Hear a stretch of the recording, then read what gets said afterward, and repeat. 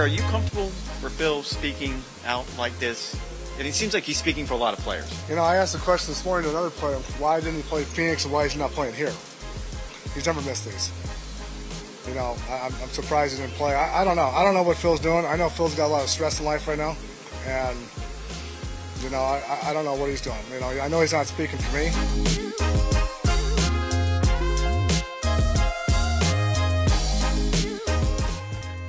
Hello and welcome to this episode of the Mnlefthanders Podcast. But there was a couple of statements made this week, both by Phil Mickelson and Greg Norman. You just heard Pat Perez at the beginning of this episode kind of talking about it as well. And given those statements, I felt that a quick 10, 12-minute podcast was worth my time and worth chatting about getting out there. So let's take a look at Greg Norman and Phil Mickelson's statements respectively here. Phil Mickelson came out and talked about,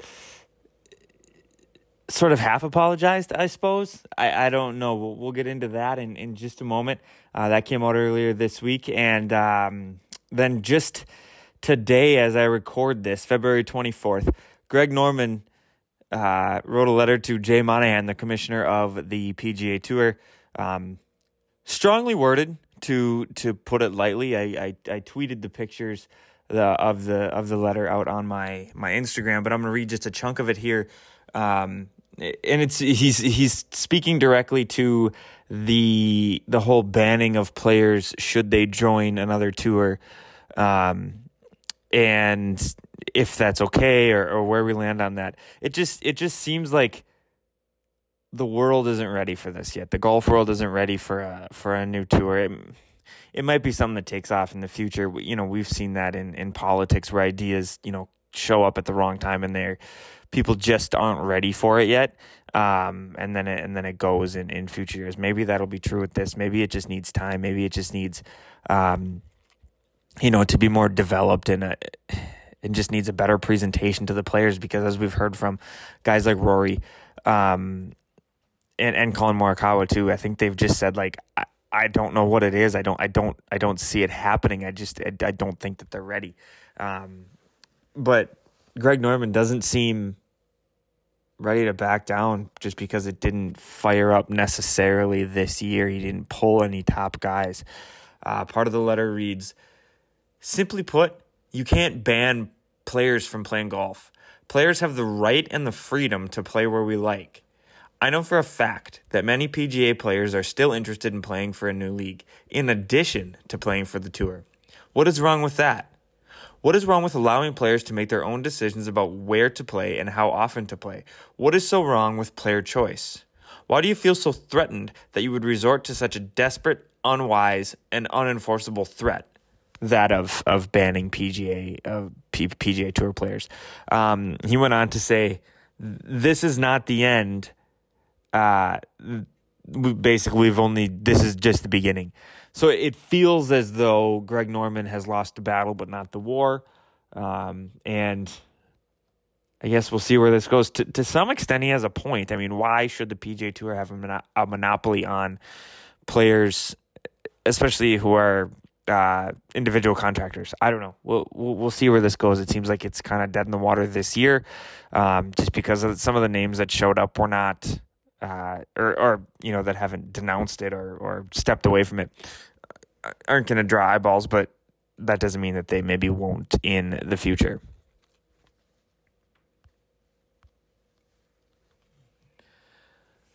I also mentioned Phil Mickelson's sort of apology, non-apology. It's interesting. At one point, there were quotes that got out, specifically from Alan Shipnuck, who's writing an unofficial, I don't remember what it's going to be called, but an autobiography of Phil. And not an autobiography, I suppose, but a biography of Phil, where Phil had some choice words for the Saudis, and I'll let you look those up. They're not suitable for a clean podcast. But in his apology, it says something about how there's there is the problem of off-the-record comments being shared out of context and without my consent. But the bigger issue is that I used words I sincerely regret and do not reflect my true feelings or intentions. It was reckless. So he claims that the bigger issue is that he was reckless, but he starts it with, look, these were off the record. But both Shipnuck and John Feinstein have tweets out and responses that say, that's not how the record works. These quotes were on the record.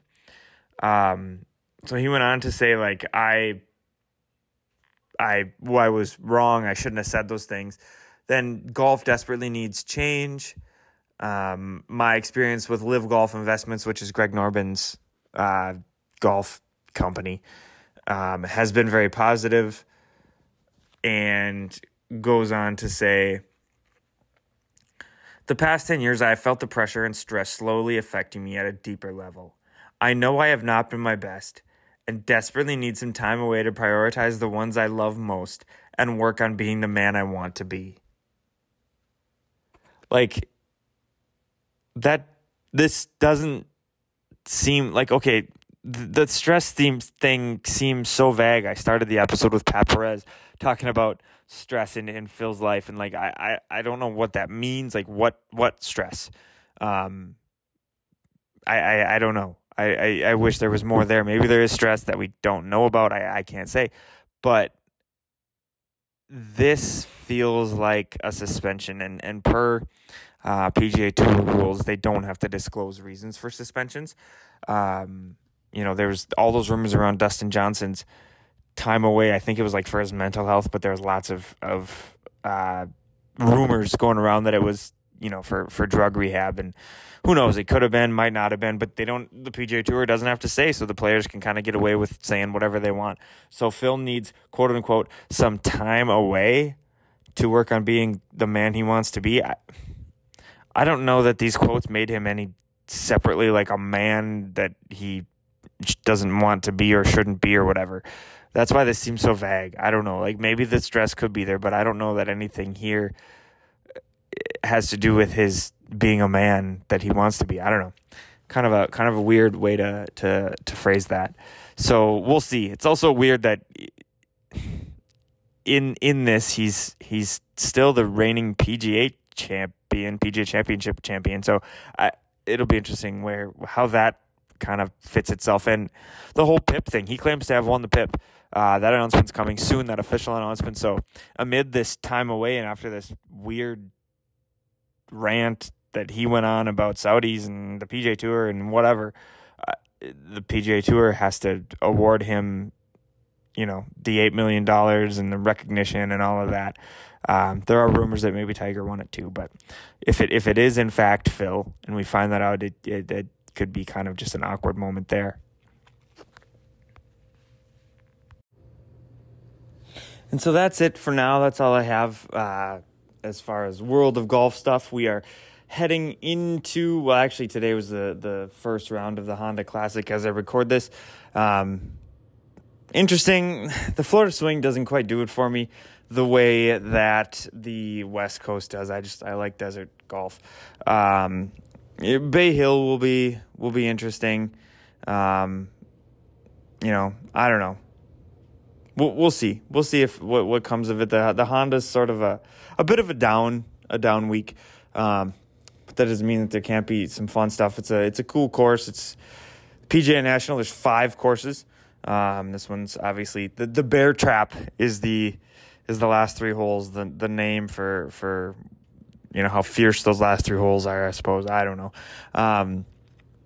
But yeah, we'll see where this goes. Look for a recap pod from me as soon as next week when it's done, when we'll have payouts as well. But most importantly, and as always, this podcast was created first and foremost to raise awareness for the State Lefty Open. We are approaching the end of February, which means golf in Minnesota is right around the corner. This year, the State Lefty Open is at Riverwood National in Otsego, Minnesota on January 16th and 17th. It's a 2-day event. with a Skins game at an executive course across the street. Same owners, same organization, same everything. So should go pretty well. The 16th tee times are at 9 o'clock a.m. and on the 17th tee times start at noon. Pending how many players we have, it's flighted, all that. So just because it has a state lefty open title to it doesn't mean that it's officially official and there's some handicap thing. Like, it's not MGA certified or whatever. It's not a tournament like that. It's a fun event started by a bunch of guys who just wanted to have a weekend, play some golf together. It's not, going to qualify you for a USGA event or get you MGA points or anything of the sort. It's really a fun deal, and it's just kind of unique to have all lefties there. So if you are looking for an event, this might be the one for you. You can get on an email list with me at mnlefthanders@gmail.com and get, for now, monthly updates, weekly or bi-weekly as spring approaches and summer approaches as well. I'm at Mnlefthanders and across most of your social media channels. And once you get on that email list, I attach the flyer each and every email, and it's also on my story on Instagram. So all of that is available to you. If that sounds like it's something of interest to you, please do take a look. At least join the email list. Maybe keep it top of mind as that time approaches. Thanks for listening, and come back soon for more episodes.